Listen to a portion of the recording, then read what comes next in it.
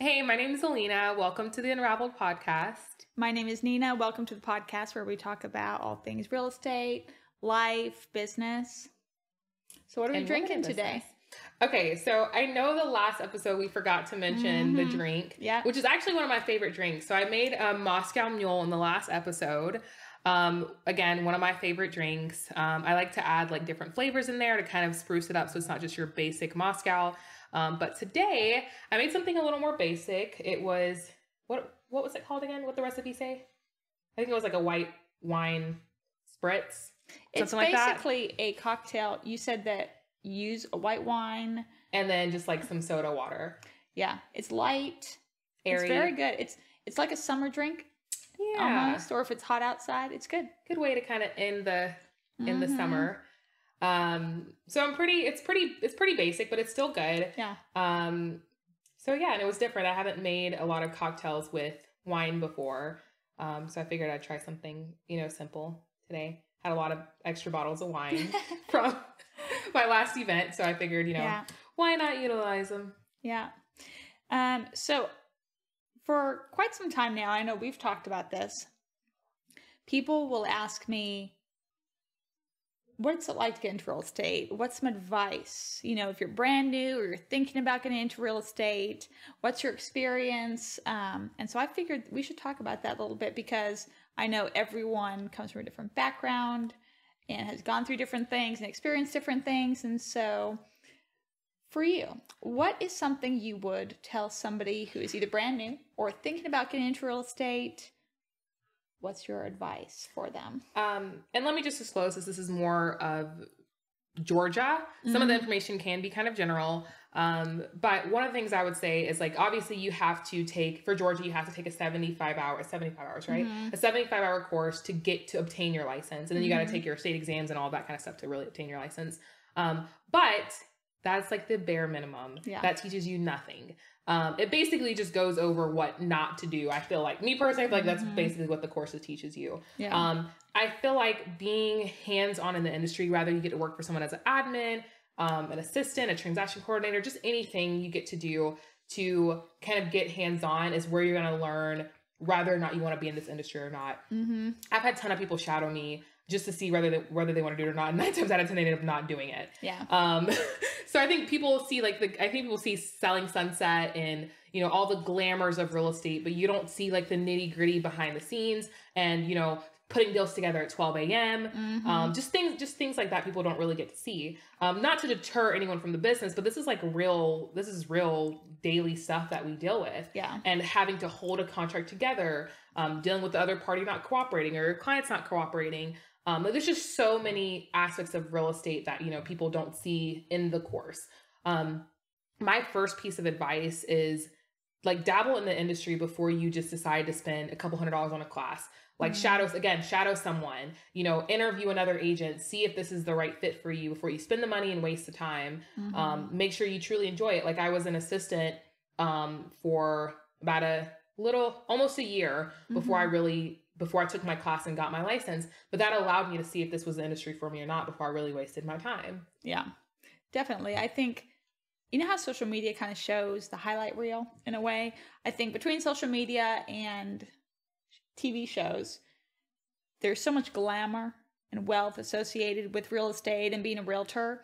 And I'm sure that's true for some, but in order to get there for most people, there's so many other things that go on behind the scenes that are not highlighted. Correct. So if you really want to get into the industry, shadowing somebody, interning with somebody, just what you say is great because you don't know if you actually like it unless you start to really see the day in, day out process. The closings are great. Getting dressed up and going to events is great. All that. But what about crawling through a crawl space? What about the terminations? What about the calls at midnight? What about an agent that refuses to call you back? What about, there's so many things. Yeah. From point A to point B, all the steps that get you there. And it can be wonderful and it's part of the journey, and it's part of the business, but do you actually enjoy that? I personally think that it's too easy to become a realtor. Yeah. But not everybody succeeds. Correct. Yeah. But to get the license though, I think is too easy. No, I agree. And there's so Only took me like 8 tries, but I got it. Well, so interestingly enough, when full disclosure, I was bad in school. You and me both. My talents were in music and art, not Test school. taking. So when I was studying for my real estate license, the way I learned was different. So you have to really understand how you learn. So if you're studying for your test right now, or you have maybe failed a couple times and you're frustrated, what I did was I have to understand, if I'm reading, I'm not comprehending that information. I needed to listen, or I needed to watch. And so adjusting how you study, man, that made a huge difference for me. I was able to pass. But again, I still think it's too easy to pass, because there's so many things after you pass. You have to be in compliance. You need to be ethical. You have to understand the business. It's so multi-layered. And I mean, you really don't know or learn until you start doing it, which is crazy. I agree. But also, I know you mentioned earlier in the past that you had that mentor, and so did I. Well, really not even a mentor. Like, I worked for this office, and they just kind of guided me and showed me everything, which I'm very, very thankful for that experience that I had, and that education that I had there. I think a lot of agents are always open to being able to help the next generation or help the next agent kind of grow. I know I always have been. People ask me all the time, like, what do you do? And I'm more than happy to kind of open my playbook and help you with that. At the end of the day, like, there's always going to be a lot of agents. Like, at the end of the, and I don't think there's anything wrong with trying to help anyone further their success in the industry. I'd love to see other people grow and be better than me. Heck. So I think it's very valuable to kind of find that person that's willing to open their playbook for you and show you the ropes and guide you through the process. Rather, that's most of the time people aren't expecting anything out of return for it. They just want to see the growth and want to see you be successful. But finding that person, connecting with that person, that plays a huge catalyst in, where you end up going in real estate. Yeah. Cause every transaction is entirely different. Yeah. And I've closed numerous transactions over the years, and I can literally tell you every transaction is entirely different. You will have hiccups that are just unexpected or things that you've never heard of. Like, I've been in the industry for over 5 years now, and I've probably had several transactions this year that have just been entirely different, that I'm like, what do I do? But I figured it out. Yeah. And until you have that experience, you don't know, unless, there's someone who's already been through that, who has the knowledge and the experience and the resources to give you some advice or suggestions. But also that goes back to being creative. Correct. And trying to brainstorm and think of how things go. When I was building my real estate team, I told my agents, like, never just let a deal go. Like, make sure you've exhausted every single resources to save the deal. And I said, if you've thought of everything and you can't anymore, make sure you consult with me, because I'm as creative as it gets. I'm going to think of every back road possible to take to make sure that our clients get to closing. Yeah. So that's another thing that I would say is very important is, either, again, having someone to discuss those things with about trying to get through those transactions that can be a little difficult. Yeah. And I think your client will see that too. Even if a deal falls through or it doesn't work out or you have to terminate, they will see that you have tried everything possible to make the deal work. You've tried every negotiation. Because, there's two parties. You can't control the other side. Correct. But I really think it matters, that level of customer service to the client. But then that comes with experience. There's so many ways a deal can fall apart. I always tell my clients, we don't close until we close. Just because we have an offer or a contract or a past due diligence, that really doesn't mean anything. There's been so many times where a week before closing, 2 days before closing, something blows up. But finding a way to keep it together, that is a niche skill that you definitely don't learn from the book work or the test, So I know for me, before I was ever licensed, I got a coach, because for me, I was clueless. I needed to explain what a coach is. So, I mean, I kind of mentioned in a previous episode that I came out from a bad time. I was going through things personally. So I kind of needed not only a real estate coach, but a life coach. And he's not a life coach, but he talks a lot about your mindset and habits and things like that. And that was perfect for what I needed at the time. And so before I was ever licensed, before I sold my first house, I got that coach first. I highly suggest, if you can afford it, that getting a coach is really valuable. because not only do you have that knowledge and resources, but then other people in the community. And for me, it made the biggest difference. Really, actually, they were the one to tell me that I needed to switch brokerages when I did, because we looked at my P&L and it really didn't make sense. So different things that maybe I would have been too scared to do, but from an outside perspective, they can see. It just made sense. You know, or video content, for example.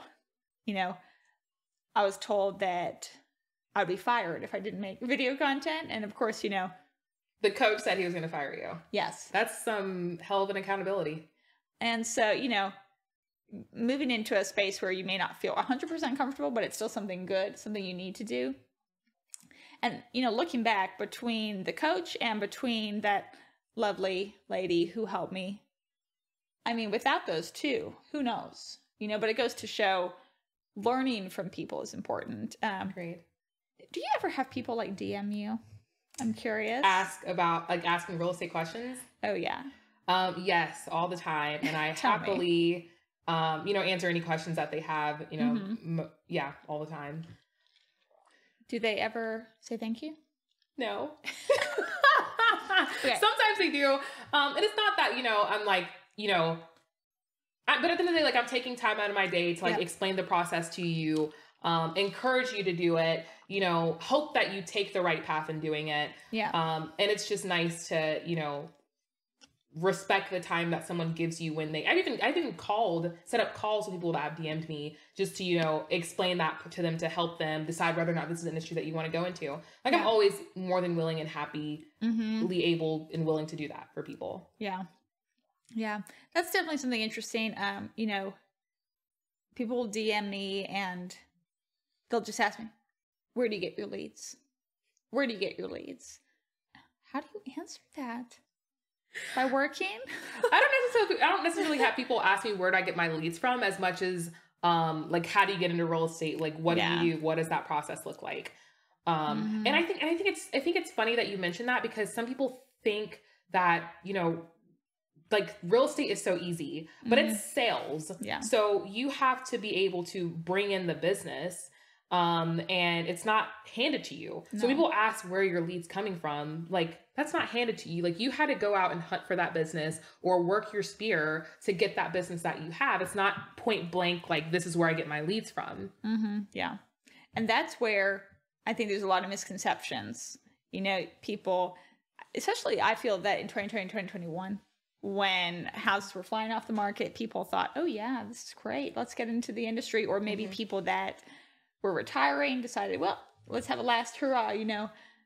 And now that the market has changed, as it always does, they're facing challenges that they didn't expect. It's definitely not as easy. You can't just take cell phone pictures of a house, put it on the market, and get offers $100,000 over asking price. You know, you actually skills-based market. Correct. And so I'm actually glad this is happening because there's a lot of people that have joined the industry that probably were not prepared. And those professionals that know the business are constantly trying to work and improve and serve their clients, regardless of the market. Those are the people that will be sustained. Correct. And I feel like for buyers and sellers, they should really look at those people that are staying in the industry through a market that's up and down, because those are the people you want to work with, you know, regardless. But an agent too, who's actually truly performing. Correct. Yeah. It makes a big difference. It's funny. Sometimes I'll have buyers where we submit an offer and, you know, the agent, they've been in the industry for 100 years. They know much more than you do, you know? Right. And naturally you want to kind of be spicy back to them, but you have to kind of understand maybe where they're coming from. But it's important to look at how active you are in the market. Agreed. Because that's going to affect your representation. Exactly. I mean, 2023 is different than 2022, different than 2021, and you know, so on and so forth. Every year is a bit different. Yeah. So if you sold a house back in 2015, it's a different market. Not the same. It's not the same. Going back to you mentioning, you know, agents being in the industry for 100 years. I actually was representing a seller. The deal closed probably like a couple months ago, but I got an offer from this agent who was older than me, has been in the industry longer than me. It was just a normal purchase and sales. It did have a sales contingency. She made an offer with a 25-day due diligence period. And she thought that was normal. And I was like, absolutely not. Like, we cannot take an offer with a 25-day due diligence period. Wait. So they had a home sale contingency? Yes. With a kick-out clause? No kick-out clause. And that was 60 days. Yeah. And then she tried to sneak in that little 25-day due diligence period. And I told my clients, I was like, that is not normal. And I would not advise you to do a 25-day due diligence period. And I told her the most we would do is 10 days. Was it because house? He wanted, it was a house. Oh.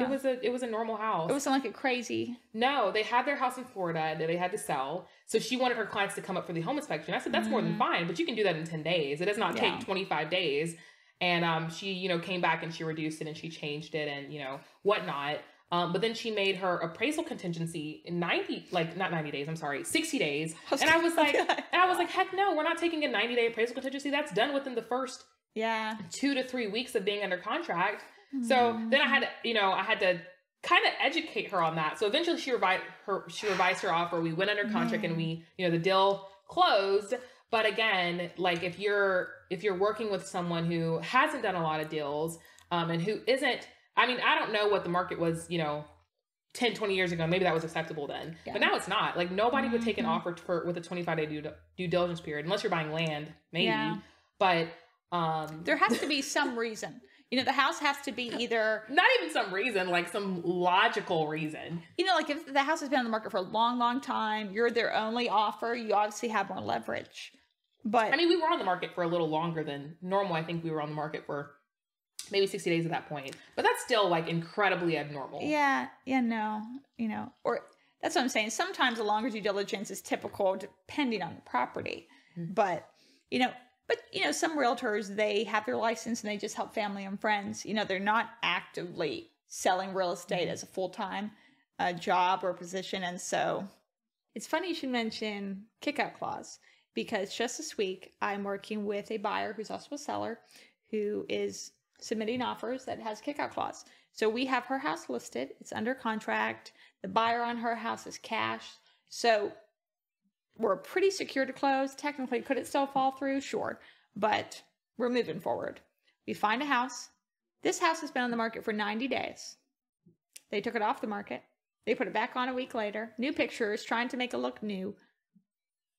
And so we went to look at it. Was it the same agent or different company? Different company, different agent. So I'm representing the seller, also the buyer. So she's basically selling the house and moving closer to her family. Okay. So she's moving to Jefferson, and we looked at the house. It's not perfect, but it could work. So we put in an offer with the home sale contingency, but we asked for, hey, can we have 2 weeks without a kick out? And then we'll go into kick out just to kind of protect the seller. They would not take that kick out. That's all right. We're confident that we can close. So we proceeded. So we get an inspection, and we also have that seller's disclosure. So on the seller's disclosure, it talks about, is there asbestos in the property? No. Is there any leaks? No. Well, the inspection revealed asbestos, leaks, electrical issues. I mean to say extensive, like $25,000 worth. Do you feel like the seller knew about those issues? That's speculation. I'm sure I'm not allowed to comment. Now, the part where there was asbestos, it was connected to the furnace, and conveniently, the gas was turned off. So, well, my client was still wanting to move forward. We could still make it work, but she wanted to have a couple more due diligence days to figure out how much everything was going to cost, because she may not be able to afford. Sure. So I called the agent and said, hey, option A, we can go ahead and request the reduced price, or we can extend due diligence by a couple days and see how much everything's going to cost. We may not ask for anything. They said, no, we are not going to extend your due diligence, and the seller will only contribute $1,000. And the work in this home, that was not untouchable. Correct. It was not cosmetic work. It was strictly safety. Health and safety was well over probably $45,000, $50,000. So we terminated because they needed us more than we needed them, and they don't have any other offers. So it's very interesting. Some people will play hardball without options. And I just thought of that when you mentioned kick out clause. And that's so unfortunate because in that situation, I personally, not knowing, like just from looking on the outside in and kind of just hearing what you said, I feel like the agent didn't properly represent her seller, because as an agent, our job is to inform and educate our clients. And you know, your house has been on the market for over 100 days. This is the only offer that you've got. And a lot of the concerns that you brought to them indicated that these are, again, safety hazards, structural hazards, like in that box that any buyer would find concerning. Mm-hmm. So regardless if they have to wait another 100 days to find the next buyer, that same buyer is going to have those same concerns. Whether the seller makes those repairs or not, they still have to be addressed in some way, rather it's a price reduction too. So they're going to end up in the same situation again, but it's going to take another 100 days to get there, which in my mind makes absolutely no sense to me why you wouldn't have tried to work out that deal. Yeah. Well, we moved on to another house, and I wish them the best of luck to get that home sold. Right. That's all you can do. That's all you can do. I think that's our time for today. Thanks for joining us. Come back next week. We will release a podcast every Wednesday. You can find us on social media or wherever you listen to podcasts. We'll see you next week. Bye.